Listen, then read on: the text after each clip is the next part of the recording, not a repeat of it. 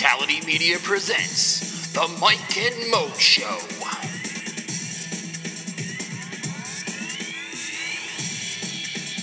Now here are your hosts, Mike Calandrillo and Maurice Moten. Welcome one and all to episode 36 of The Mike and Mo Show. I am always as Mike Calandrillo. He is Maurice, the man, the myth, the legend, Moten. And we are here doing big things as always. Got a lot going on. I mean, I know I say that most every week, but especially this week in the world of baseball, we've got the ALCS, the NLCS, we've got the World Series around the corner. Crazy things are going on in the NFL. One of our favorite times of the year, the NBA, is about to tip off. Things are good. Things are lovely. I feel sick, but besides from that, Mo, what's going on in your neck of the woods? Well, first of all, I know you said you're sick. How are you feeling, Mike? You're a little nasally today, so I'm just checking in to see how you're doing. Yeah, well, I appreciate it. This is day 5 of the swine flu. Things have been better. It's touch and go. We'll see. I should make it through the show, hopefully in one piece. If I do come up with the black lung, then excuse me, and I hope to pardon my coughing or phlegm there that might come about. But don't worry about that, Mo. Let's charge on. And I know you've got some juicy stuff you want to start out the show with, so I will give you the floor and let them have it, my man. Well, first of all, I will say later on the show, we'll talk about LaMarcus Aldridge and Draymond Green. There's one player I have a problem with and the other that I don't have a problem with, but you'll be surprised about which player I'm going to blast later in building momentum. But back to the cold opening. As some of you may know, I write for Empire Writes Back, which covers all New York sports teams. And one of those sports teams happens to be the New York Giants. Now, if you've been, sick like Mike and hiding under the covers, you probably didn't know. Mm-hmm. Josh Brown is in the media today because reports have come out that basically, he admitted to physically and mentally abusing his wife. It went on to say that he called his wife a slave and that he was a god. Now, I don't know if you guys have been listening to the show in the past, but I have been screaming, what about Josh Brown? Why aren't people talking about Josh Brown? This is a guy who's been accused of multiple domestic violence incidents by his now ex-wife, Molly Brown. And if you read the reports, it's just disgusting. And I'm like, well, I understand he's a kicker, so that doesn't amount to much in the NFL. But to women who are victims of domestic violence, it doesn't matter if you're a kicker, a punter, an average man, it still hurts all the same. So I was kind of outraged at the NFL and even people who consume the league were just kind of giving this whole thing a blind eye. And if you read the reports, it was just nightmarish. But anyway, I had to call a bunch of people to the carpet. Number one, the NFL. Number 2, the New York Giants. I should say number 1, the New York Giants. Number 2, the NFL. And number 3, just average viewers of the NFL. And I'll start from the bottom, okay? Because reports came out. It came out that he basically admitted in a journal what he did, all his wrongdoings over the past few years. It also came out that he took his wife to the Pro Bowl. Josh Brown made it to the Pro Bowl after the 2015 season. Brought his wife, and then he was banging on her hotel room door, and he was drunk, and the NFL had to separate Josh Brown and his ex-wife. Now, the NFL obviously knew that there was something wrong here, and yet he gets a 1-game suspension. And if the NFL knew, the New York Giants had to know. So, 1-game suspension, okay? But again, I'm going to start from the bottom. People reading these reports didn't have an outrage until it showed up on Twitter. I believe it was Wednesday, Thursday morning. It shows up on Twitter. Josh Brown is trending. I'm like, why is he trending? And I look, and it's because all these reports have now come out, and they're now public, and people are now reading them and consuming them. And now you get people on Twitter, on Facebook, who all of a sudden now are so outraged about Josh Brown. And as I said, I've been on the show 8 episodes ago saying, where's the outrage on Josh Brown? This guy deserves to be suspended for a longer period of time, more than a game. But no, it wasn't on Twitter. There's no video, so people go, meh, well, not a big deal. We don't want to talk about it.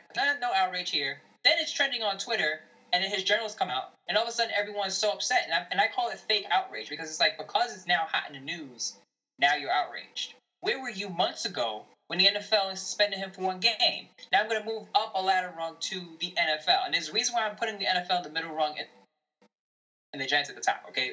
Bear with me. The NFL only suspended Josh Brown for 1 game. Now, the NFL, years ago after the Ray Rice incident, said, we have a zero-tolerance policy for domestic violence. Now, correct me if I'm wrong, this doesn't sound like zero tolerance if you let this guy skate for 1 game. 1 game suspension. How is that zero tolerance? Then the NFL says, well, we couldn't obtain the information we needed from the King County Sheriff's Office. They didn't release certain things that we asked for.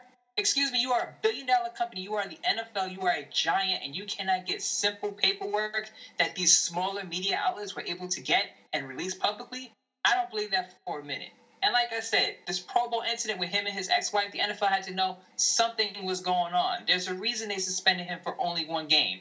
But if you have a zero-tolerance policy, which carries a 6-game suspension, how does this guy only get 1 game? So now you're saying there are levels to this domestic violence threshold now?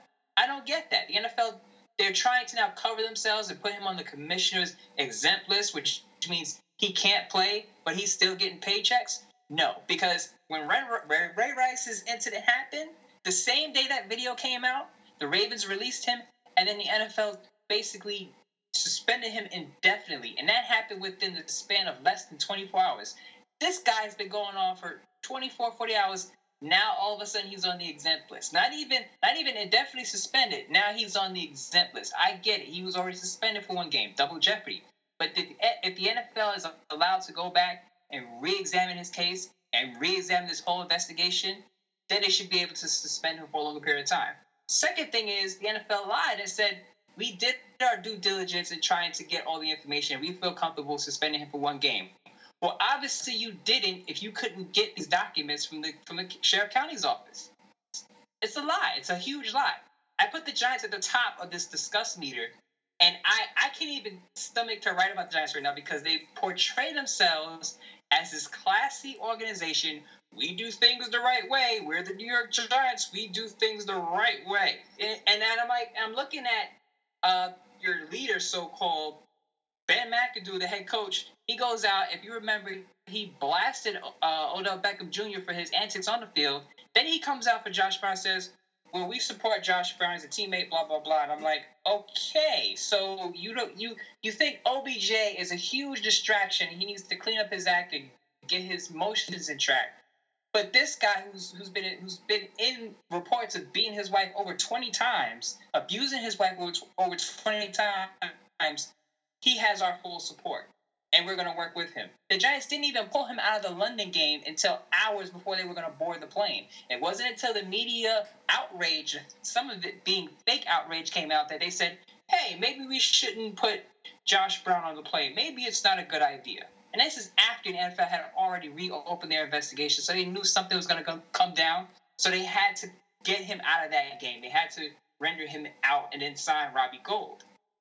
And again, Tom Brady. Eli Manning. I'm so upset. I can't even remember his name. But Eli Manning is on these domestic violence commercials saying, we need to start the conversation about domestic violence. We need to talk about it. We need to do this and this and that. And this is a quote from Ralph Macchiano from Sports New York. He basically quoted Manning, and this is what Manning had to say about this incident. He said, the Giants had to do what they had to do. You support your teammates, but also support a decision. What? Excuse me, this is another guy who came out about OBJ saying, you get sick of his antics, and then he fixed his comments saying, well, I was saying you as in you guys, not me. But Manning has been very critical of OBJ, and he's been very outwardly spoken about this. How come he can't be just as outwardly spoken about this incident of a teammate, Josh Brown? Manning is supposed to be a quarterback, a leader in the locker room. That doesn't sound like a proactive approach. Well, you support this decision. They had to do what they had to do. Don't give me that. You're supposed to be a leader in the locker room. You're in these commercials saying we need to start the convo, not react to the convo, but start the convo. It doesn't sound like Manning started this convo behind closed doors with Josh Brown. It just doesn't sound like he's the proactive person he's supposed to be in these commercials. Shame on me for believing in some of these stars who get into these serious commercials with serious issues and take their word for it, because I just really can't. I have no faith in the Giants of handling things the right way anymore as a classy organization. It's one of the classless. And then the NFL for the way they're handling this as off the heels of a Ray Rice incident where, again, he was released by the Ravens and then indefinitely suspended by the NFL the same day the video came out. Meanwhile, Josh Brown gets out, reports come out, then a day later, maybe two, he's not going to play in the game. Because Tom Quinn, the special teams coordinator, expected Josh Brown to kick in that game. It wasn't until the outrage came out that they said, well, he's not going to play. So the NFL lied. I feel like the NFL is just trying to cover their behind. They lied. The Giants, not the classy organization you think they are, and people coming out with this boycott the NFL, these boycott the NFL trolls saying, we can't support this, we can't support that. But then this guy abuses his wife, and it's like, meh, no boycott. Well, we'll get around that. It's just kicker. I don't know, Mike. I'm going to drop the subject before I blow a gasket. But the Giants, they just completely lost my respect over the last 24 to 48 hours. Yeah, I'm right there with you. This is a very strange situation of what's unfolding with a team that's been around forever and a team that everybody thinks is high and mighty. This is the type of thing that should fumigate an organization. It's so many people have mishandled this from the top onto the bottom that their heads need to roll. But it's just, and it goes back to there's a lot of talk this week that, and we'll talk about it a little later in the show, the ratings are down across the NFL on TV, and I think that this is one of the main reasons. I think people and the public perception of the NFL is finally starting to take a hit. I mean, things like this cannot go on.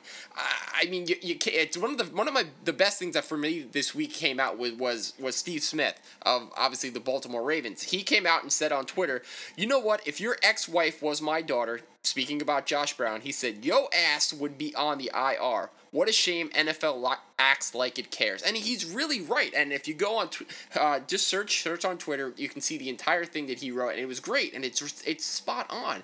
Because the NFL is such a money-hungry organization and only acts when it feels it should. That how could they not act upon this is totally, it's disheartening. And if you're a Giant fan or a fan of the NFL in general, you really just got to sit there and shake your head, because even the news came out yesterday that Josh Brown in the offseason, he was an intern for a real estate company in Bellevue, Washington, a company called JLL.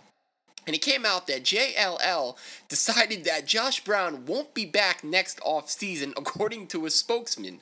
According to documents, Brown admitted to the domestic violence, but he admitted that he was going to work on it and would be back with JLL next year, but JLL said, no, he won't. So for a company, a real estate company, to basically say, we no longer want to have anything to do with this guy, before a company like the NFL, you have to just sit back and say, wow. I mean, horrible. I feel terrible for obviously the woman involved.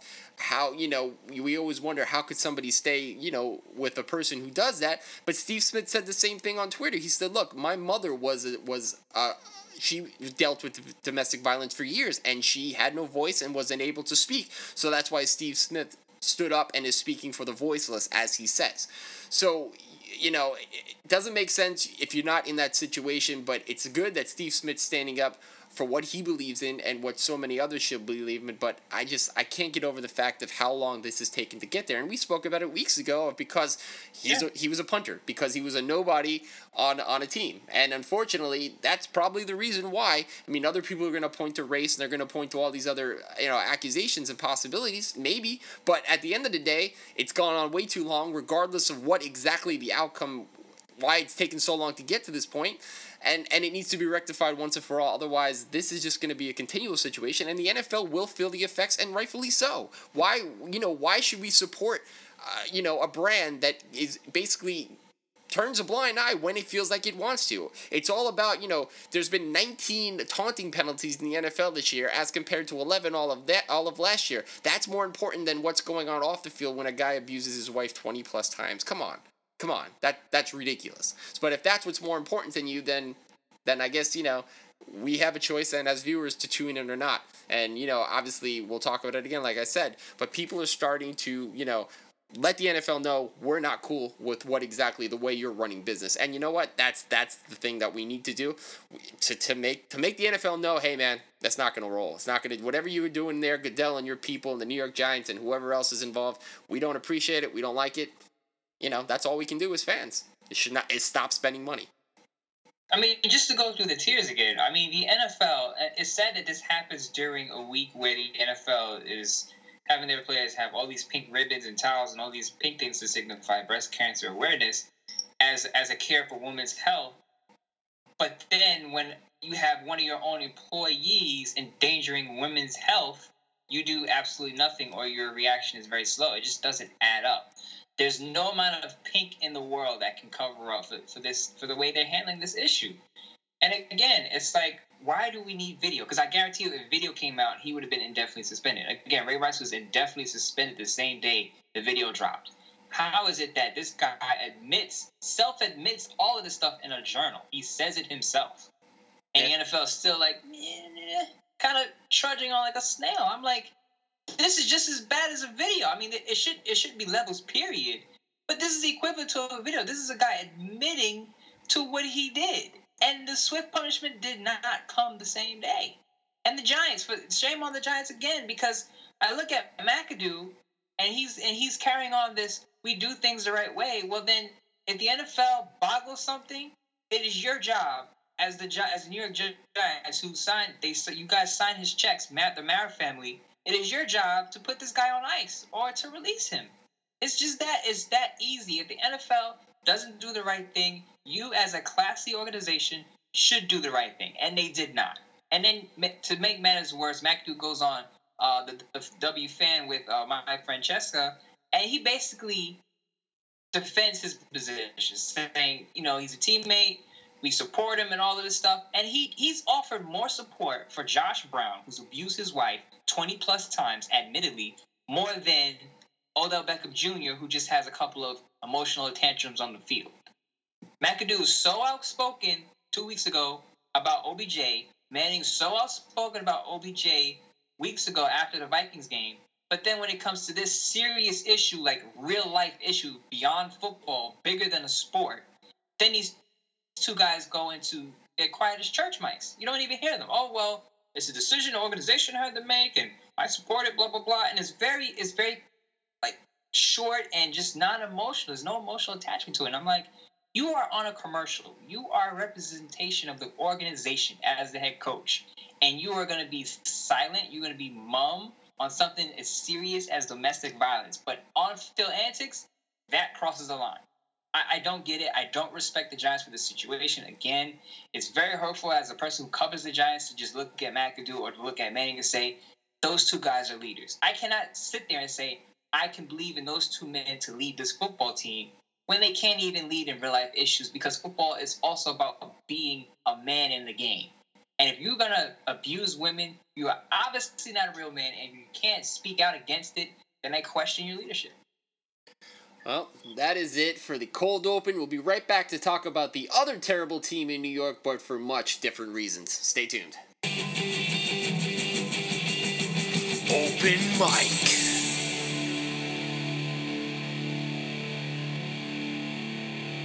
Well, it happened. It's officially here. Mm-hmm. Geno Smith is your starting quarterback of the New York Jets, and the season is over. I mean, it was over before he was officially named the starter this week. According to head coach Todd Bowles, the organization made it clear they wanted Geno Smith to start. Okay, he's only signed through the rest of this year.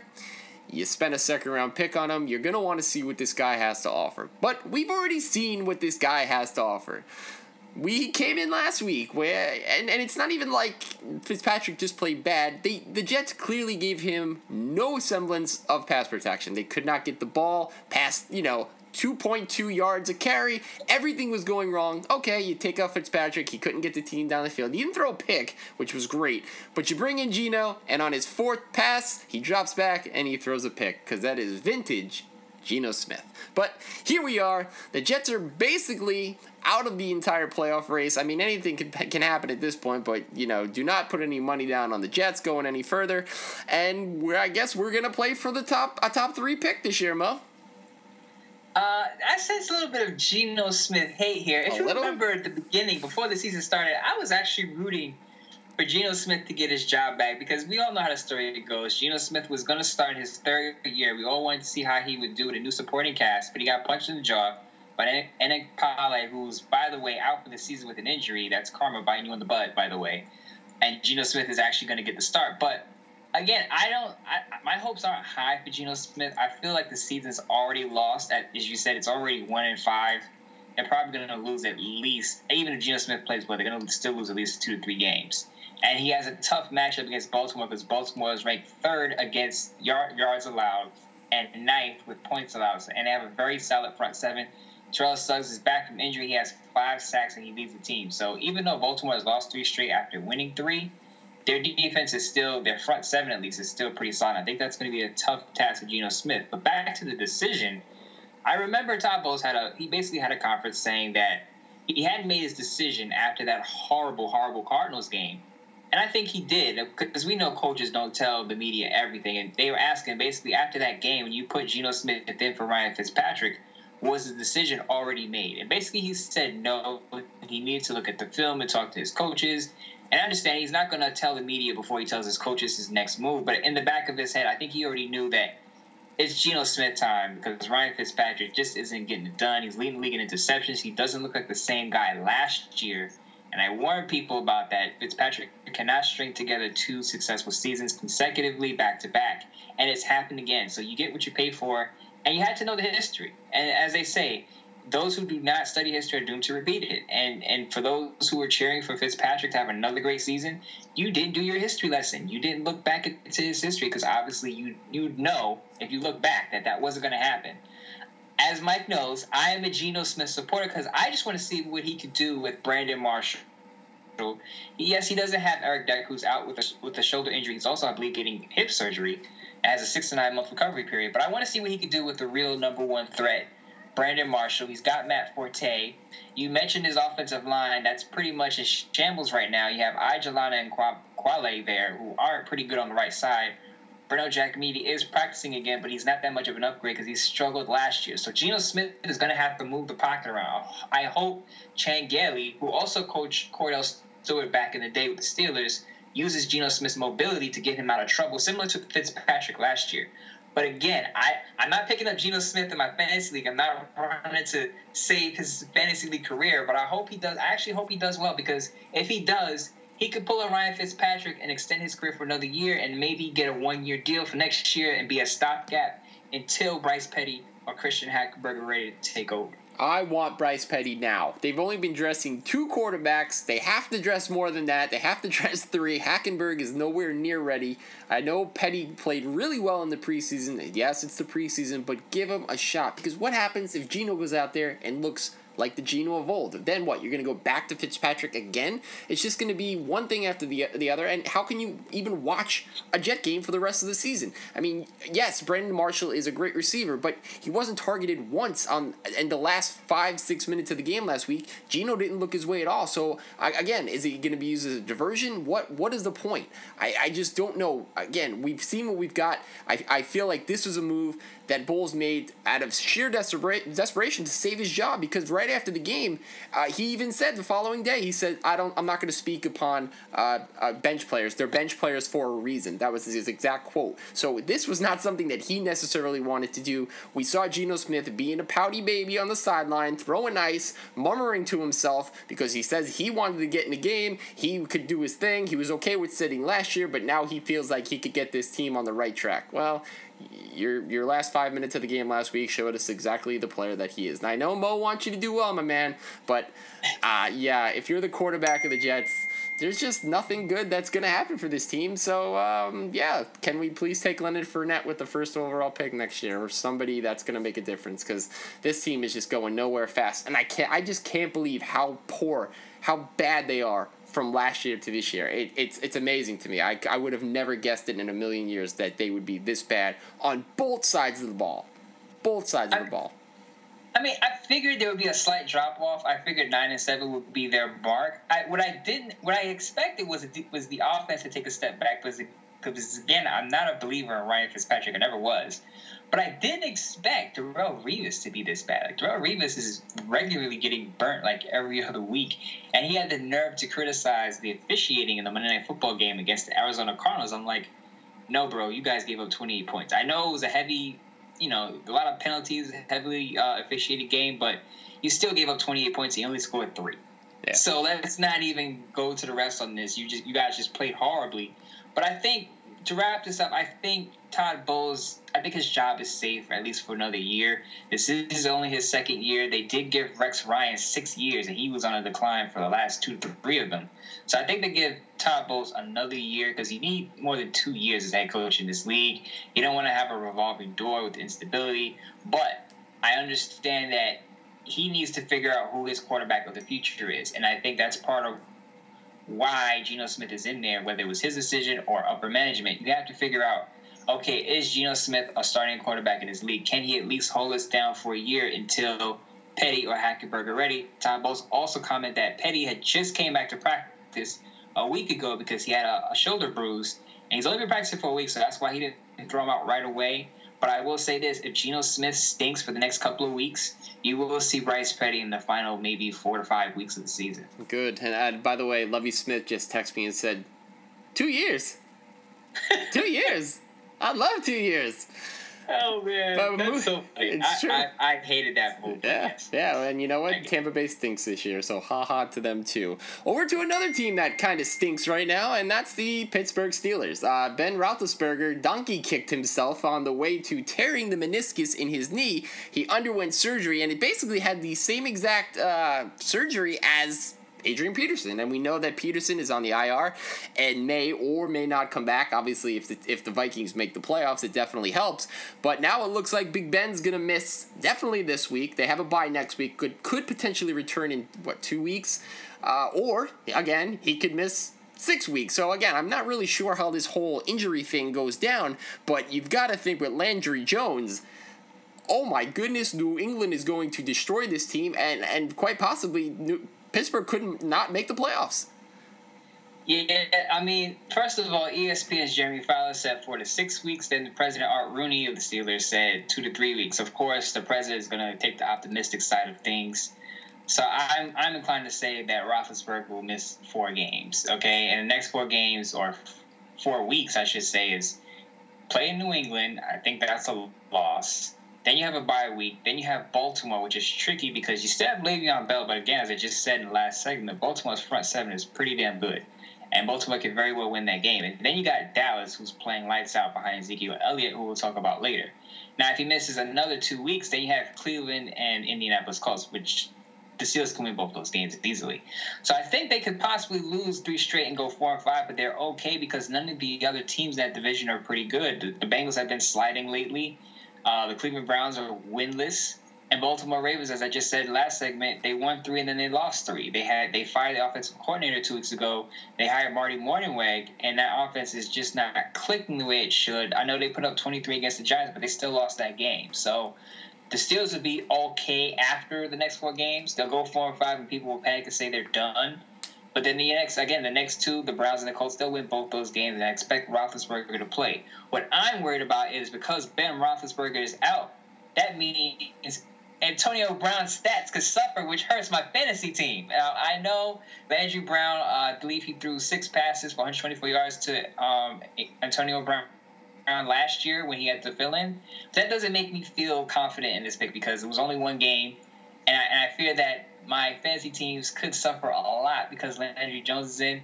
Ben Roethlisberger, for the sake of Mo, you need to get well soon. I hope it is. I hope Art Rooney is right in this 2-3 weeks. But again, I think it's 4, and I think the Steelers struggle as a team, and I'm probably going to struggle as a fantasy team in the meantime. Yeah, don't even get me started on fantasy injury teams. You know, I've had Ben Roethlisberger, I've had Jamal Charles, and I had Adrian Peterson. So yeah, doesn't matter anymore. But let's talk about a quarterback that is 4-2, is a franchise quarterback because he got Mo Money, Mo Buckets, but is the new fraud of the NFL. And no, it's not Kirk Cousins. No, it's not Kirk because my man is looking strong. It is your boy, Brock Osweiler. Yeah, that's right, Hair himself. Because less than 2 months into the first season with the Texans, it's being reported that Osweiler is already at odds with head coach Bill O'Brien, which is strange for a 4-2 team, but according to reports, Osweiler's objected to some play calling decisions during a routine meeting while reviewing a Week 5 loss. O'Brien took over the play calling duties a few weeks into the season, and he and the head coach have subsequently had loud charge interactions after that meeting, which did not go unnoticed by the entire organization. Now, like we said, Mo, luckily this team plays in quite possibly the worst division in the NFL, so they very well should make the playoffs. But how does this team right the ship, or are we going to see Bill O'Brien bite the bullet eventually at the end of this year, and there'll be a new head coach in Houston? First of all, let me correct something. Brock Osweiler is not my boy. That's number one, okay? Number two, I get it. 8 TDs, 8 interceptions, less than 60% of his passes completed. He's at 59 or 58%. He's an average QB, and I get why the Texans signed him to a 4-year, $72 million deal, because you need at least an average quarterback in this league. You don't need a great quarterback. You just need someone average just to get you by. We saw that again with Peyton Manning's noodle arm last year. I mean, he was not even 50% of himself, and they were still able to win on a pretty good defense, which the Texans do have, even without J.J. Watt. It's kind of like when your wife sends you to the store and she's like, whatever you do, don't get cream cheese for this cake. I want frosting. Now, you usually go to the store where the frosting costs maybe $3, but guess what? The store is closed. Now you have to go to the other store, and that frosting is $6. Do you get the frosting or you get no frosting? I think you get the frosting because happy wife, happy life, right? So the Texans, to make their lives happy and to give themselves a chance, they had to shell the dollars for Brock Osweiler, because if they didn't, they were looking at Ryan Mallett, Brandon Wheaton, T.J. Yates. Those guys aren't even NFL quarterbacks. I know Brian Hoyer was also their quarterback last year. He got hurt on Thursday Night Football last night. He was doing pretty well before that injury. I believe he broke his forearm. But none of those quarterbacks are starting quarterbacks in this league. At least Brock Osweiler has some upside. You said it. That division is not impressive. You're in the same division with the Tennessee Titans, the Jacksonville Jaguars, and the Indianapolis Colts. Now, the Colts have the best QB in that division, but yet they're the worst team in that division by record. So that goes to show you don't need a top-tier quarterback to win a division and get a home playoff game. You just need to have a conglomerate, a cumulative effort from all your good players, offense and defense, to get the job done. So I don't blame the Texans. But I do like the outlook to still win a division. I will say, look out for those Tennessee Titans, because their defense is legit. They have a top 10 defense. If the Texans kind of get lackadaisical with their wins and losses, the Titans could come back. We will discuss our picks later, because, as you said, the Titans in Denver will play on Monday Night Football. But I will say this: if the Texans are going to win this game, they're going to have to feed Lamar Miller, not because he's on my fantasy team, but because he's the best shot that they have to win this game, because Denver's run defense ranks 21st in the league. Yeah, well, after you started talking about cake, I totally didn't hear anything you said, so it sounded, from what I heard, it sounded great. But moving on, we are going to, you know what, the thing that you can't see right now is that I'm actually doing this show in a crop top, and I'm feeling strong. I'm feeling so strong that you could just call me Zeke. You call me Zeke Calandrilla, because my man is running wild, leading the NFL with 703 yards already. That's 116 more yards than the next best running back in the league, Shady McCoy, who may be out multiple weeks. This kid is running wild. On his current pace, he's looking at 1,875 yards, which would set a new NFL rookie record. Now, look, we gave this guy a lot of crap. Crap or crop? A lot of crap for his crop top. We talked about how people said that he was slow coming out of college, and he had a little bit of weight surrounding the old midsection, but clearly the guy can run. Last week in Lambeau against the Packers, 157 yards, 20 more yards against Green Bay than all 4 teams previously combined against that Packer defense. I mean, what really can you say about him and this team? 5-1. How the Cowboys can even possibly think about taking Dak Prescott out of that quarterback position and sticking Tony Romo in is beyond me. But you know what? I hope they do, because I'm not a Cowboy fan. But I love Prescott, the things that he's saying, the things that he's doing, the fact that he didn't do a TV interview because on his bye week he wanted to go home and be with his family. That's what we need more of. This kid's the real deal. Ezekiel Elliott is the real deal. If and when Dez Bryant comes back, if they even need him at this point, he'll help. But they've got a lot of good things going on. The chemistry right now is working, and I just can't wait for Jerry Jones and company to screw it up, because that's, I guess, what you got to get used to as a Cowboy fan. But man, Zeke can run and Dak can throw, and it's working. I know Laura is probably cheesing. By the way, I didn't put this on the rundown. I didn't want to talk about Ezekiel Elliott, because I know she would have the happiest, the biggest Kool-Aid smile on her face, because I called out Ezekiel Elliott to say maybe he was a little off balance because his head wasn't in the game after his marijuana dispenser store visit incident. Mm-hmm. But apparently he's got it together. 140 yards, 138 yards, 134 yards, 157 yards. He's an above-average running back. Maybe old man Jerry Jones knew what he was doing drafting this kid at number 4 instead of maybe Jalen Ramsey or Joey Bosa. So kudos to Ezekiel Elliott. He's looking like a true beast out there. I'm not a Cowboys fan, but I give credit where it's due, and he's doing his thing right now. Outside of LaShawn McCoy, he's more impressive than LaShawn McCoy. Those two guys together, if you have them on your fantasy team, you're probably winning a lot of games. But again, kudos to Ezekiel Elliott and Jerry Jones for pulling the trigger and making that decision. A lot of Ohio State players doing well in their first year. Ezekiel Elliott, Joey Bosa had 2 sacks against my Raiders a couple of weeks ago. Eli Apple's even valued because the Giants need him in the secondary. Darren Lee, injured, not doing much for the Jets. But again, Ezekiel Elliott is making up for it all among all these Ohio State guys coming into the league as rookies. Cowboys doing well, and I think that Ezekiel Elliott's success as a running back helps Dak Prescott, because it takes pressure off his arm, takes a lot of pressure off him to carry the offense when your running back is putting up 130-plus yards a game on the ground. Yeah, absolutely, and that that's the one thing the Cowboys have been lacking for a while now, is consistent run game, and a quarterback that stays healthy. But sticking in the NFL, we briefly talked about it a little while ago, how the NFL ratings are down. They're exactly down 11% from this time last year. Now, 11%. Depending on what you're talking about. When you're talking about it here, TV ratings is huge. It's huge. I mean, that's the thing. And it's funny because this was brought up to Roger Goodell, and being the consummate, I'm going to say businessman because I want to keep it PC, that he is, listen to this refusal of acknowledgement. Quote, "We don't think we've lost viewers. And I think when you look at the ratings, you have to go a little deeper than that. There's viewers, but also how long they're engaging for. A lot of times, people will leave a game for whatever reason, whether they're going to go to other programming or whether the game is less competitive. Those are all factors."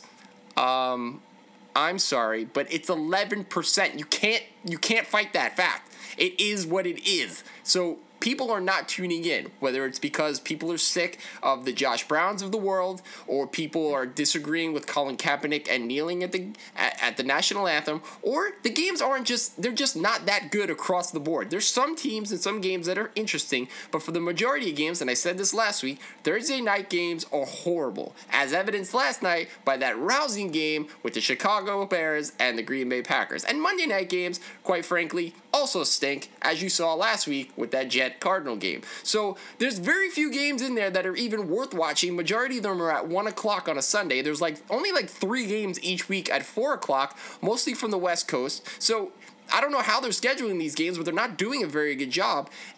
So when you put that together, I'm actually surprised it's only 11% down, because baseball, the playoffs are up. The playoffs have been extremely good. I mean, look at the Dodger-Cubs series. It's been great across the board. The NBA is getting ready to go, so people are not tuning in, and there's a reason. But again, for Roger Goodell to say that, no, there's no problem, it's just asinine. I mean, really, he's either the smartest dumb person in the world or just the dumbest dumb person, because he's afraid to admit or just won't admit that there's a problem. And again, why? The guy makes $50 million a year. He's not hurting for money, but he's doing something wrong. But if he doesn't acknowledge it and the people around him don't, then the NFL's not going to change. So I guess we'll have to do it as viewers. So let's get that number up to 20. Let's get it up to 35. I mean, there's enough people in this country that want to watch football, so it's never going to happen. But you know what? Good. This is a sign of I'm all for it. I still watch the games, but I'm right there with you. They're not as good as they've been in past years, Mo. Yeah, I mean, if you remember that show we did, I believe it was a week or two ago, when the Chargers and the Broncos were on, I was watching Major League Baseball. Yeah. I mean, I was tuned into that game with I believe it was the Nationals and the Dodgers, that game. Yep. And I was like, screw this, I'm not interested. And I think part of it is because, number one, the NFL always thinks more is better, and it's not the case, because you have teams playing in London. Who's getting up at 9:30 Eastern time to watch the Giants and the Rams. The Rams aren't exciting as it is. Jared Goff is not even playing, who's the number one overall pick. And then you have people who are probably now pissed off about the way the Giants are handling their domestic violence issue. Who's going to really get up at 9:30 Eastern to watch that game? No. I mean, people on the West Coast going to get up at 6:30 to watch the Giants and the Rams? I don't think so. The next thing is, you said it, a lot of the games on primetime haven't been that good. I know Roger Goodell alluded to this a little bit, but if you look at the Monday night games, even before the games were played, I looked at the schedule for the Monday night games, and they were pretty bad, like bad teams, like teams last year that didn't make the playoffs and you didn't expect them to do well this year. First week, you had the Rams and the 49ers in the second Monday night game. It was a blowout, 28-0. That game was atrocious. Then you had Eagles and Bears. Yes, Carson Wentz had a little bit of intrigue because he won his first game, but you didn't expect either team to be a playoff team. That was atrocious, and it was also a blowout. Falcons Saints had a high scoring affair, but that game was a blowout. The Giants-Vikings was not entertaining at all. The Giants could not move the ball, and the Vikings are not offensively, how should I say this nicely, exciting. They don't move the ball particularly well. No Adrian Peterson. That game was also a blowout. So not only did you not have interesting play, you had a poor outcome. Then you had Bucks and Panthers with no Cam Newton, who's the superstar of both teams. Yes, you had Jameis Winston, but Cam Newton is the more noticeable superstar. Then, as you said, you had Giants-Cardinals the week after, and that was a blowout, and then Geno Smith came out. I mean, this week is the first week where I'm like, okay, I actually want to see this game because Brock Osweiler returns to Denver to play the Broncos. That's intriguing, but that is like the first intriguing game of all the games this year because these are two playoff teams matching up. I know the Jets went to the playoffs last year, but we all knew they were stinky at 1-4 coming into that Cardinals game, and most people picked the Cardinals to win anyway. So again, your best product, which is broadcasted all over, is not even your best product of the week as far as games are concerned. And then you have teams in London who are on early. They have 3 London games this year, which isn't good. But the NFL says, no, we're going to stop Twitter handles from sharing our content online. Where has the NFL been the last few years? Because social media has been around, your clips and GIFs and stuff. That stuff has been shared for years now. You're going up against a presidential election that's pretty intriguing. If you watch Hillary Clinton and Donald Trump over the last couple of months, you know that is more interesting than watching, Blaine Gabbert and who was it, Drew Stanton on Thursday Night Football. So come on, let's be honest here. It's the star-driven league, just like the NBA. People want to see excitement. They want to see recognizable names. They want to see competitive games, unless you're betting on it, of course. You want to see all those things, and the NFL just does not have it. It's a conglomerate of things. It's not just one issue slumping their ratings. It's a conglomerate of multiple things, and the NFL can actually fix certain things by, number one, getting rid of Thursday Night Football games. Just scrap it. Yeah. You need to get better Monday Night Football games because on during Monday night, I do other things rather than watch, I don't know, Rams 49ers, the Jets stinking up against the Cardinals, the Bucks and the Panthers without Cam Newton. I do a multitude of other things. I cook, I clean, make potatoes, eat salmon, go out for dinner or something, and I just look at the score afterward.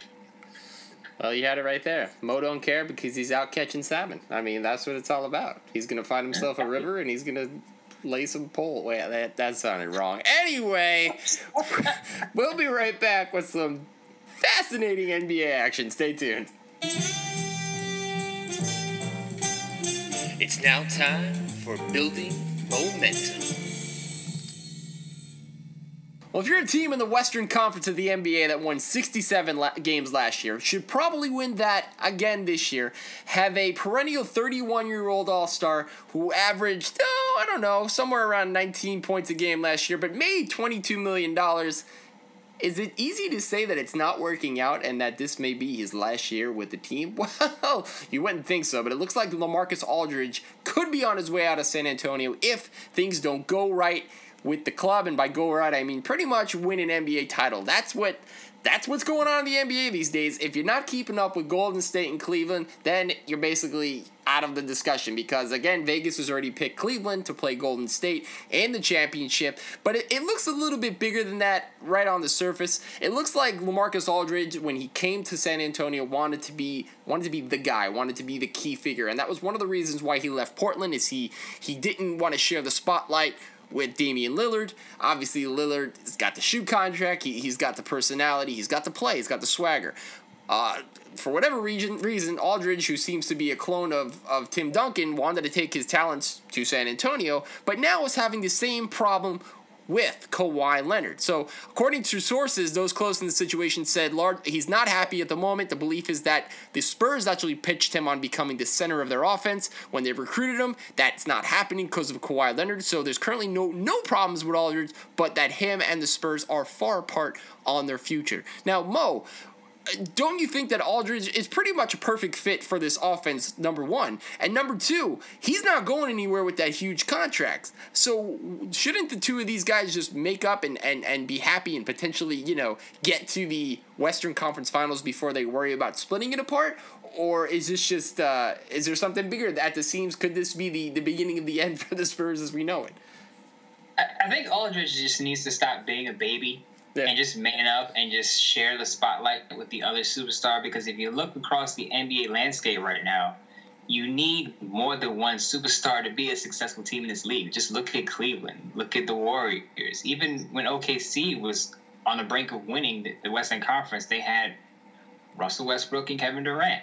And you had a bunch of role players. Now, Aldridge needs to understand that he's going to have to share the stage. He left Portland. He left a good situation in Portland because now Portland has an extremely good backcourt with McCollum and Damian Lillard. Can you imagine if Aldridge is still there? They would probably be a top 3 team right now. Yeah. Now, he chose San Antonio. I felt that he should have went to Phoenix because if he's looking for the most spotlight on his new team, he should have went to Phoenix because at the time, Phoenix didn't really have a star. Yeah, they have Eric Bledsoe, but he's injured a lot. Devin Booker is now taking on the spotlight in Phoenix. It could have been Aldridge on the inside and Devin Booker on the outside, but he chose not to go to Phoenix. He chose to go to San Antonio. That's his fault.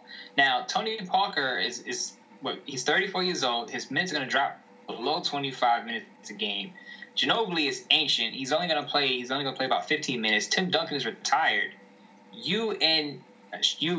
Aldridge and Kawhi Leonard, they're going to be the new rising stars in San Antonio. So, again, it's enough to go around. It's only 2 superstars. You have Pau Gasol there, but he's in the latter part of his career. He's not going to play 30-plus minutes a game. You could still be the guy.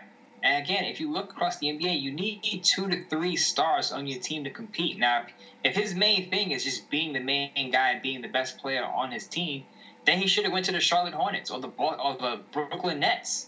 If you're worried about your stardom and just being the guy and being the undisputed man on your roster, then go to a bad team. Don't go to a good team that's competing because they obviously, if they're a good team, they obviously have at least one star on it, and Kawhi Leonard is that. The other thing is, I feel like Kawhi Leonard and LaMarcus Aldridge can actually coexist together because Aldridge doesn't play a lot of defense. If you look at his stats, his defensive stats aren't high. He's not even averaging 1 steal, 1 block a game. Kawhi Leonard gives you great defense. I believe he was a MVP of the NBA Finals at 19, 20 years old. So LaMarcus Aldridge can give you double-doubles, and Kawhi Leonard can give you everything else, and it can work. It can coexist in San Antonio. He needs to get over himself. I'm surprised people aren't putting him in the same box as a Dwight Howard because this guy just sounds like a whiny brat. I want to be the man. I mean, okay, you got the money. You're on a winning basketball team. Greg Popovich, the best basketball coach in the league, is your coach. What is there to be unhappy about? Yeah. I know he's come out and denied these reports, but I'm sure he said something to the effect that, I thought I was going to be a centerpiece here. Well, you can be the centerpiece, but you got to share it a little bit. This is basketball. It's a team sport still. LaMarcus Aldridge, please get over yourself. Yeah, absolutely. And it's already been speculated, and you mentioned it, that the 2 teams that would be interested in his services would be 1, the Phoenix Suns, because his ex-player, Earl Watson, which he played with in Portland, is now the head coach.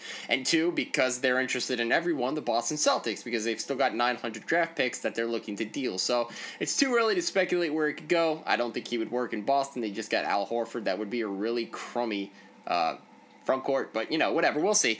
But it's interesting to say the least that we have yet to tip off the regular season, and we've already got guys complaining that they want to be the man. Speaking of guys that want to be the man, it's a guy we talked about last episode, Draymond. I can't wait till he shuts up and goes away green, because it came out now that Maurice Spates, former teammate with the Warriors, said last year that Draymond Green, at times, this was the source of serious chemistry problems during practices and behind closed doors. Oh, really? You don't say so. He's not a team guy? I'm shocked. Yep. So according to Spates, he said, quote, Draymond effed up practice and SHI hockey stick. So clearly, it doesn't take, a nuclear physicist to realize that Draymond Green, not exactly the easiest guy to get along, especially if your name is Steven Adams. Now, the thing that he went on to say is Draymond is a good guy, but he thinks at the end of the day, it hurt the whole chemistry of the team. Now, look, they got really close to winning the title, but the big issue is that according to Spates, Klay Thompson was a frequent target of Green's motivational wrath, and Spates was always the guy trying to get in the middle of the two, trying to break it up.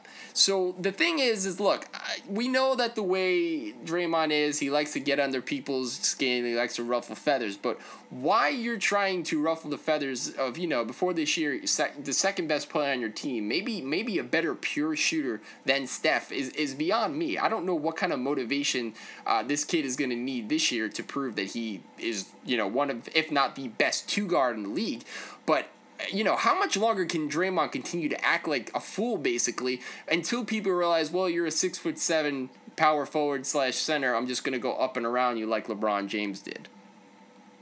Yeah, Draymond Green is the wild child on this roster, and I said this week ago, he's going to be the enforcer and the vocal leader in that locker room, and when he's enforcing outside of the locker room against other teams, people are going to love him because he can agitate the opponent. But when he's enforcing his voice and being a vocal leader inside the locker room, it could rub people the wrong way. Now, it's reports say that he's targeted Klay Thompson.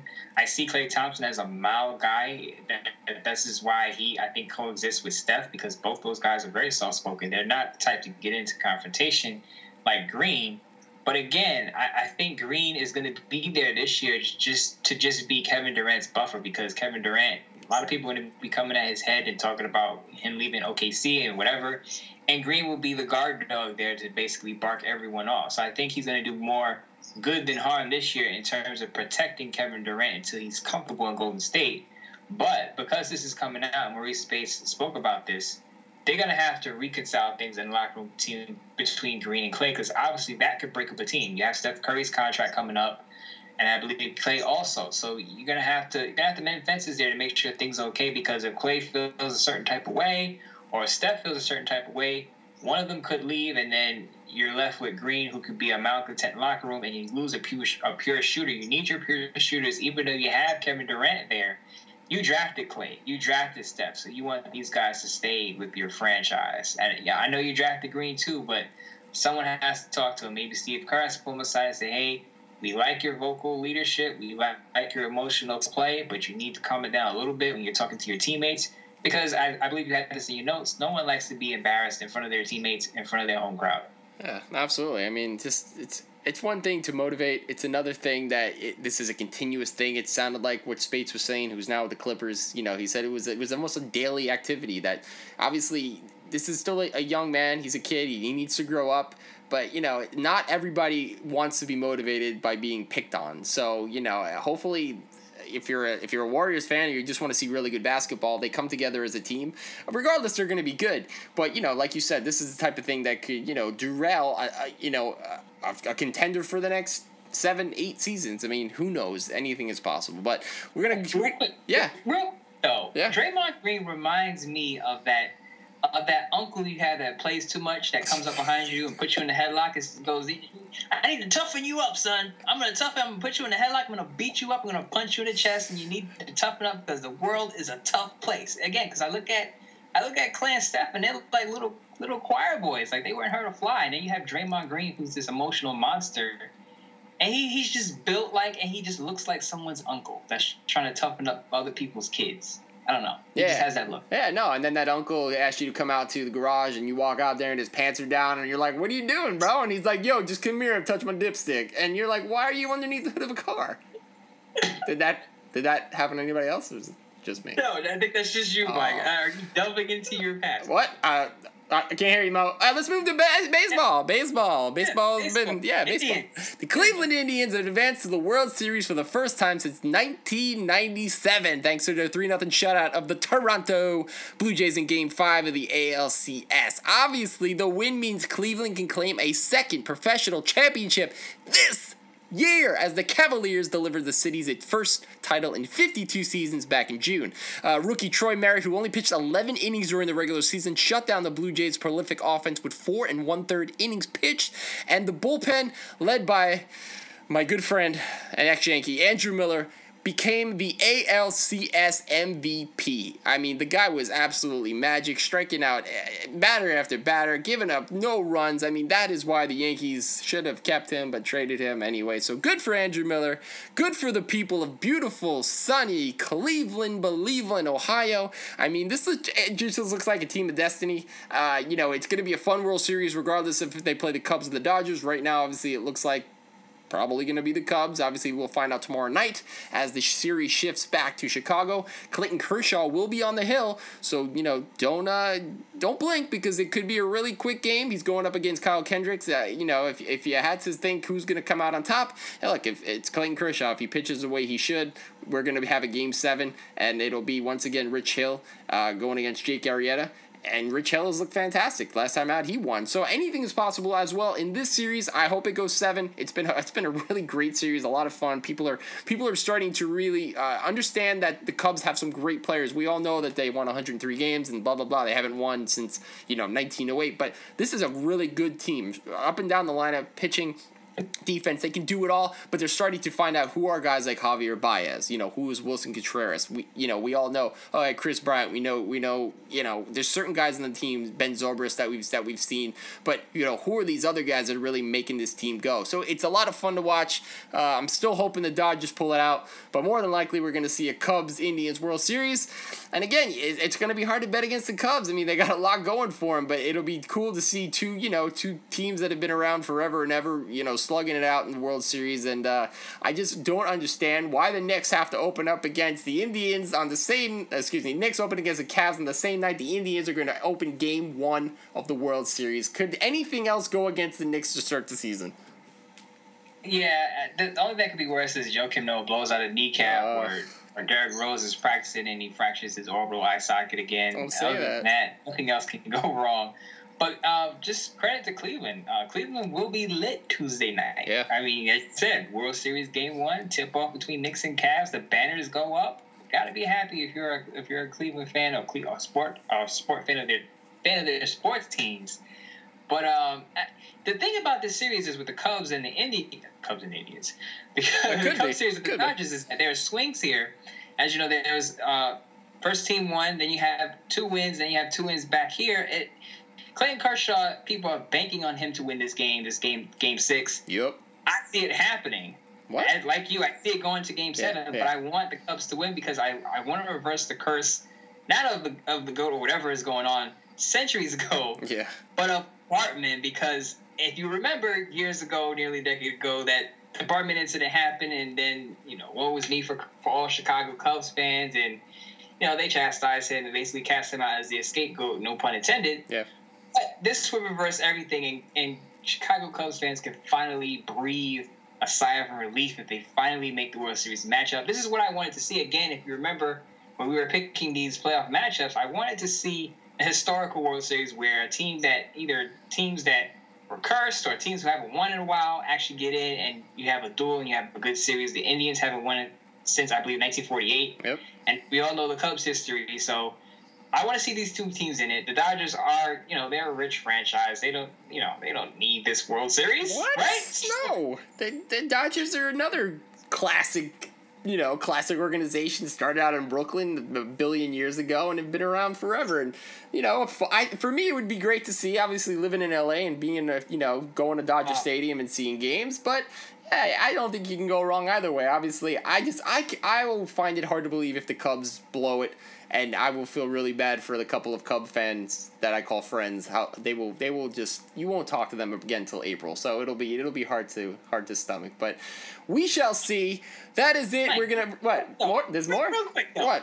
Hold on. Wait a minute here. Okay, the Dodgers have won in our lifetime. Have you seen the Cleveland Indians World Series win? Have you seen the Cubs World Series win? The Dodgers have won in our lifetime. The Indians came close. 1997, they lost to the Miami, or they were the Florida Marlins then, but they came close. I mean, I don't want to see an American. Don't count, buddy.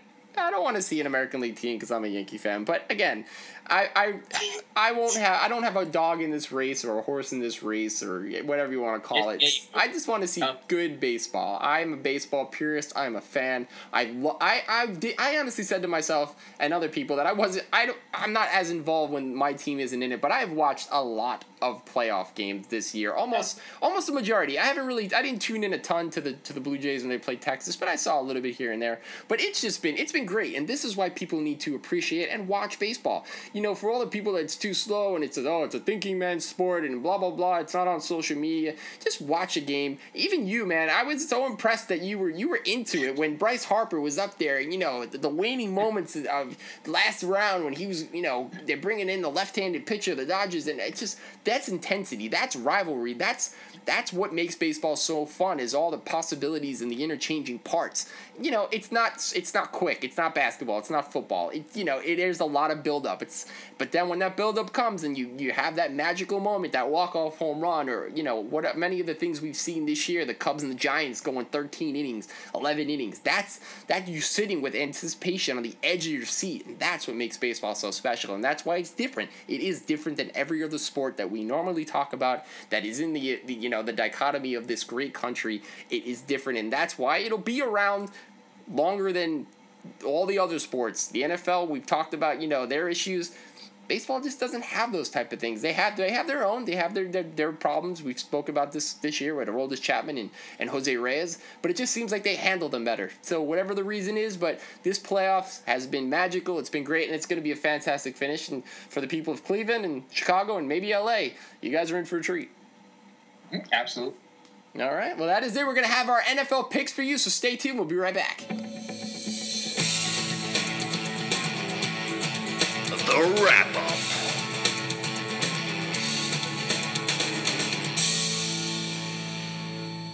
So it's everyone's favorite part of the show where we make our NFL weekly picks. Just for a recap, Week 6 results. I went 9-5, which sounds like a playoff team. Mike went 6-8, which sounds like the Tennessee Titans. Yep, I bet. Now, I didn't take a lot of. I took some risks last week, and it paid off. Nope. So I'm pretty proud of myself on this because I watch a lot of football. I write football.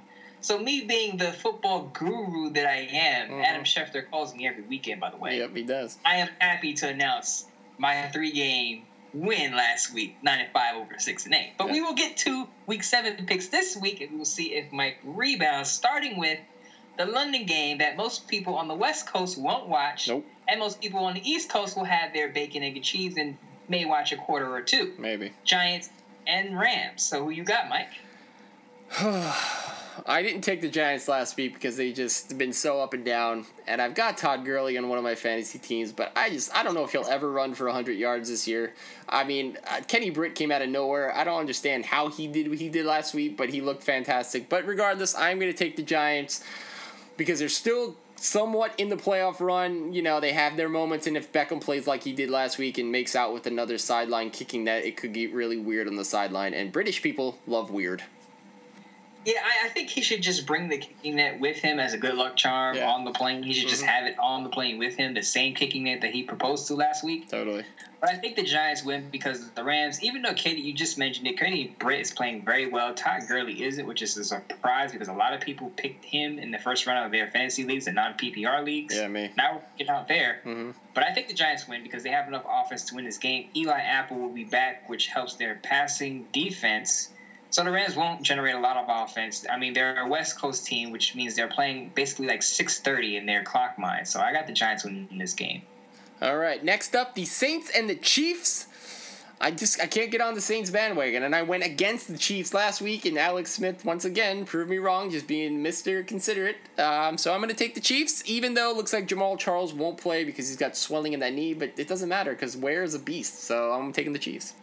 Yeah, where's the beast when he plays the Raiders' crappy run defense? But I don't know if he's going to be a beast. I mean, the Saints have a pretty bad defense, too. Yeah, terrible. But I think the Saints are going to put up enough points because the Chiefs still don't put up, even when they beat teams, they just don't put up enough points. I know they don't get a lot of respect because of that, but I don't think it's going to work for them this week because I still believe in the Saints as a dark horse team to win the NFC South. I know that sounds weird because they only have 2 wins and the Falcons are looking good, but the Panthers are not. And we saw the Saints dice up the Panthers secondary. I think they ride that momentum into KC and upset the Chiefs in Week 7. All right, in a battle of the exact reason why the NFL needs realignment within its divisions, we have the Colts and the Titans. I went with the Colts last week. Mo called me crazy, and they almost squeaked it out. Actually, they were up for the majority of the game and blew it in overtime. Mm-hmm. Poor Andrew Luck, if he doesn't get some blocking and a run game and a second wide receiver and a tight end and a secondary and a defensive guard and a cornerback and a head coach and a general manager and a massage therapist and an Uber driver, he's going to die in Indianapolis. So I am once again taking the beard. I'm taking Andrew Luck because he looked good, minus all of what I just said. He looked really good last week. And, goodness gracious, the Titans are terrible except for DeMarco Murray. So, yeah. Listen, you didn't learn your lesson last week, did you? Nope. You picked the Colts last week to beat the Houston Texans. It didn't happen. They lost in overtime. You just said it. Outside of Andrew Luck, what else do they have going for themselves? No defense. T.Y. Dollar Sign, man. Boy. The Titans have a top 10 defense. If you only have one weapon against the Titans, they're going to find a way to slow him down. Maybe not shut him down completely, but they're going to slow T.Y. down. The Titans are going to punch the Colts in the mouth like the last couple of teams have done with DeMarco Murray and Derrick Henry and Marcus Mariota running the ball and throwing the ball. Think about that, okay? At Tennessee, in Nashville, the Titans beat the Colts. Don't consider it an upset because, by the way, the Titans are currently ahead of the Colts in the AFC South. Yeah, well, one of these weeks, the Colts are going to win, and I'm going to look like a genius. Moving over to the Vikings and the Eagles, it's the Battle of Sam Bradford. My man Carson Wentz, look, I know he was off last week. The week before that, he looked like a rookie. So I think, unfortunately, the Vikings are going to destroy him. So I'm taking the Vikings. Smart pick, my man. Yeah, You're finally seeing the light. Carson Wentz is finally coming back down to earth. Yep. I told people to... I know everyone's excited about these young guys in the league doing well. And I told people... push the brakes for just a second. It's just the first couple of weeks. It's still new to us. Once you get the film, once you get weeks of film on a player, then you can find ways to stop him. I think teams have done that. I think the Vikings defense is the best in the league. So they're gonna if the last few teams were able to make Carson Wentz look like a rookie, the Vikings will sure do so and win easily at Philadelphia. Keeping up with the lovely city of Ohio, we've got the battle of the Bees, the Browns, and the Bengals. My goodness gracious, that's too much orange on one field, but I'm going to take the Red Rocket and the Bengals in a slobber knocker. Yeah, Tyler Eifert is coming back, even though he's going to be on a limited snap count. Mm-hmm. Just having Tyler Eifert out there is good for Andy Dalton. I just say, hey, keep the Browns away from the Cleveland Indians. Keep them away from the Cleveland. Actually, expose them to the Cleveland Cavaliers while they play the Knicks. Because they need some losing vibe over there. But the Browns are just pretty bad again. Terrell Pryor is banged up. They have no chance with Cody Kessler at quarterback. Bengals win this one. Yeah, I can't wait to talk about who the Browns are going to draft and screw up with their first overall pick next week. So that'll be interesting. The Redskins and the Lions, led by my boy Captain Kirk. I think Mo's finally coming around on him, leading the team to the promised land. And by that, I mean probably a first-round exit in the playoffs. But regardless, I'm taking the Redskins for the win. Okay, I'm taking the Redskins here, and it's not because I'm starting to believe in Captain Kirk Cousins, who's my boy, but it's because I just don't. Even though Lions have won 2 straight, the Redskins, I believe, have won 4 straight, and they're on a roll right now, and they have enough weapons to sustain even without Jordan Reed playing. He's out again with the concussion. Mm-hmm. The Lions just don't have enough firepower. Their top running back, Theo Riddick, who I have on my fantasy team, is out, so they cannot even expose the Redskins' poor run defense. Redskins win this game. Mo's doing it again, ladies and gentlemen. He's going against the Oakland Raiders. I'm taking the Raiders because I love you people in Oakland. Mo's taking the Jaguars because he's moving to Florida. Mo, explain yourself. I'm choosing the Jaguars because the Raiders are moving to Las Vegas. No, I'm kidding. They are, though. The Jaguars, they probably are. The way Mark Davis is talking, it's probably going to happen now. I didn't think so at first, but I think so now. But on to the actual game.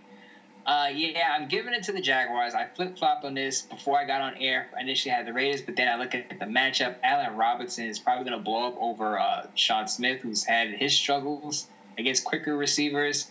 Julius Thomas, especially if he plays, I know he's questionable, but if he plays, I definitely have to go to Oakland because Julius Thomas used to terrorize the Raiders when he was with the Denver Broncos. And the Raiders still have the same problem where they cannot hold the tight end. So I have the Jaguars winning this game in Jacksonville.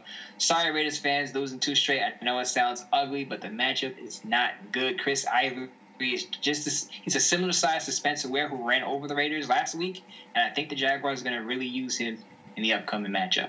A couple weeks ago, Mo criticized me for picking up Jay Ajayi, so I listened to him and I dropped him, and then he runs for 200 yards last week. So thanks for that, Mo. You're still a fantasy killer. I appreciate that. But I am taking the Bills because I have drank the Kool-Aid that is the fat man in the sweater. So Bills over the Dolphins, that is that.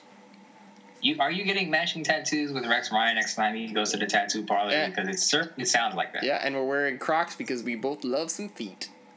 But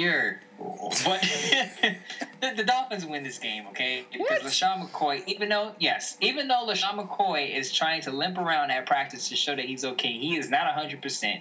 You're going to have this guy, Mike Gillespie, as the starting running back, which is not LaShawn McCoy. Again, the Buffalo Bills were winning, number one, because they promoted Andy Lynn, who was the running backs coach, and he emphasized the run game, which elevated McCoy's play. I don't think it's going to work the same for the backup. And even if he does play, he's not going to be the same LaShawn McCoy. And I think the Dolphins actually pull off an upset to break the Bills' win streak and send them back to earth. The Dolphins win. I'm not saying Ryan Tannehill has a good game because notice I didn't mention this whole show. He's terrible. Because even though the Dolphins won last week, he still didn't have a good enough game to start in Fantasy League, which was pathetic. He's terrible. But Jay Ajayi will be the better running back, and the Dolphins will win this game. Next up is the Ravens and those Jets that we talked about. Oh, man, Joe Flacco might not play. Even if he does play or doesn't play, it's still the Jets. I just can't see Geno Smith winning an actual game.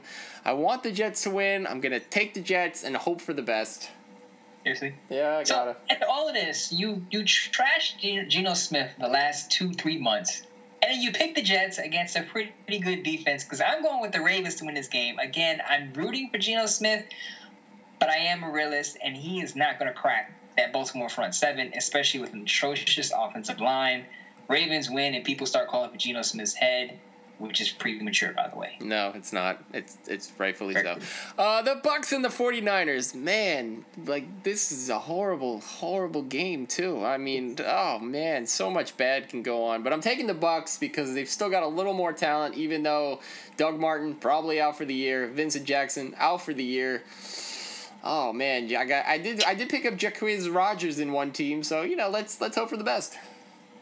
Yeah, you were the one that picked up. I was looking for him once because I, being the fool that I was, I picked Doug Martin early in our Mike versus Mo versus the World Fantasy League, and guess what? Doug Martin continues to alternate good seasons with injury-prone seasons. He's out because he had a setback with his hamstring. But I'm ranting about my fantasy team. I still think the Bucs win because the 49ers are just that bad with Colin Kaepernick, with Blaine Gabbert, with Chip Kelly, with whoever they have. The 49ers will be the 49ers. Jameis Winston finally breaks out for a good fantasy week, and he wins the game with the Bucs. When two offensive teams meet, you usually get a defensive matchup. Well, we'll see what's going to happen with the Chargers and the Falcons. It should be an offensive, crazy, crazy game with two quarterbacks throwing bomb after bomb. You'd have to be crazy not to take the Falcons, but again, I'd see like a 35-31 type of shootout here. Yeah, start every offensive player you have from these two teams because it's probably going to be a shootout. And people say, well, it could be a defensive matchup because we have got some shockers this year. But no, these two defenses, this secondary specifically are piss poor. But the Falcons win this game at home because it's still early in the seasons, which means the Falcons are still legit because it's before Week 9. It's after Week 9 that you have to worry about the Falcons. It's Week 7. Go with the Falcons. Tom Brady continues to burn alive every NFL team because he is on a mission to destroy Roger Goodell. Tom Brady and the Patriots over the Steelers because they've got no one quarterbacking. Yeah, 2 words or 2 names. Landry Jones. Patriots win this one. Yeah, big time. Big time. Seattle and the Cardinals. It could be a good game. It could not be a good game. It all depends on which one of these teams actually shows up. Because as we know, they've both started the season really poorly, but have played a lot better since. I'm going to go with Seattle, even though it's in Arizona, because it looks like Russell Wilson might be getting healthy, and Christy Michael is running really, really well. So, Seattle. Yeah, I was high on the Cardinals coming into this. I said the Cardinals would win this division, but now I'm kind of worried after you said, like I said, slow start. They beat up on the Jets. That's nothing to get too excited about. It's not really a test for them. John Brown has the sickle cell trait, which they found out during the blood test, so he's out for this game, which means they're just going to run with Fitzgerald and Michael Floyd, which could be enough. But again, I say this every week. Richard Sherman is having a great season. He's going to be able to at least negate one of those wide receivers. Seahawks win on the road. And then the last game, a Monday night special, Osweiler versus Simeon. It's got like an Aikman, Steve Young type of ring to it, doesn't it? Osweiler and Simeon. No, it doesn't. It's going to be a defensive battle. This could be another horrible, horrible Monday night game. Anything's possible. I mean, Osweiler could light it up. He could have a lot of vengeance for John Elway and company. I don't see it. We could have a 13-10 game on our hands. But I'm taking the Broncos. Yeah, even though I hate to admit it, as Mike, my co-host over here, is a huge Broncos fan, a huge Elway fan. I got to go with the Broncos this week. Again, Osweiler hasn't been impressive. You're facing an above-average defense with Von Miller, Chris Harris, Aqib Talib. They're going to shut down that offense. Broncos winning, like you said, a defensive matchup, but it'll be 17-10. They win off of a defensive touchdown. Maybe someone catches a pick and runs it back for a touchdown overtime. Who knows? The storyline will be more intriguing than the actual game, though. Broncos win. Absolutely. Well, that is the special report on the NFL picks. So, Mo, as we wrap up episode 36, anything you want to tell our fearless listener base? Yes, look out for the Knicks opener, because by the time we get back on air again, the Knicks would have already played the Cleveland Cavaliers. Again, please, Knicks fans, temper your expectations. I know you're hoping for 50 wins, but it's not going to happen, not this quick. I'm still going to stick with 46-36 this year for the Knicks. They have a pretty good season, but not a spectacular one, and they grab maybe a 5th or a 6th seed. And the final thing I'll say before I get off air is happy 60th birthday to my dad. Even though he wasn't big into sports, he still loved to watch basketball. So happy birthday to him up in the heavens. I know you're watching me do my thing out here. Just trying to do the best I can. Mo is doing a fantastic job, Mr. Moten. You would be proud, absolutely. For those that listen to the show for their weekly gossip, not that we give that, but I'm going to throw some at you real quick, because when the worlds of entertainment and sports hit, there's nothing better. It looks like Larsa Pippen, the last name is what's important there, Scottie Pippen's wife is not hooking up with Future. So I just want to throw that out, Laura. That's you probably wanted that information. And secondly, I don't know if this is true or not, but if it is, God rest. It looks like Khloe Kardashian, the fine Kardashian, is going to be marrying my man Tristan Thompson, and they're getting a reality show on E! So I don't know if that's true. If it is, I'm the first to report it, and Ryan Seacrest move over. But if it is true, have we learned nothing from many, many, many marriages to celebrity athletes? It just doesn't work. You know what's so funny? I saw that and I thought it was fake. Yeah, it might be. Now that you're on here, I trust your judgment. I'm like, really? Weren't they just dating for like 2 months? Yeah, He's got them sprung that quickly. Well, he got paid. She's got a great butt and a lot of money. So I mean, anything is possible in this world. So I mean, if it's true, congratulations. I hope you two last longer than Chris Humphries and your sister. But other than that, Reggie Bush. I don't have anything else to say. It's I know James Harden is probably on line one. Like, don't do it, bro. My man, don't do it, bro. James Harden, that guy. Shave your beard. We're over it. It's not cool anymore, bro. Pass the ball. That's all I have to say about him too. Pass the ball. Shots fired. Kapow! Yeah, it's gonna be a fun NBA season, Mo. I can't wait. Yeah, definitely. It's a fun NBA season. I'm going to be covering it. Empire Writes Back. All your Knicks information and articles will be there. Of course, we're going to talk about it on the show. This show will be very heavy over the next week. World Series, NBA tip-off, NFL season continuing. So we're going to have a lot of good stuff for you. Mike even may have a weekly entertainment gossip section for you to report the news like he did today. He's dropping the hammer on the entertainment world there, so look out for that. You know, we're well versed here at the Mike and Mo Show. We're talking it all. It's what we do. It's what we do. We bring sunshine. So that is it for episode 36. I'm Mike Calandrillo. He's Maurice Moulton. As always, you can tune in on Stitcher. Type in Mike and Mo Show. That's all you got to do. Twitter, Facebook, Mike and Mo Show. Follow, share, like it, do it. Have some fun. And again, we'll see you next week for episode 37. Tune in. Until then, be safe. Have a wonderful week, and we'll talk to you then.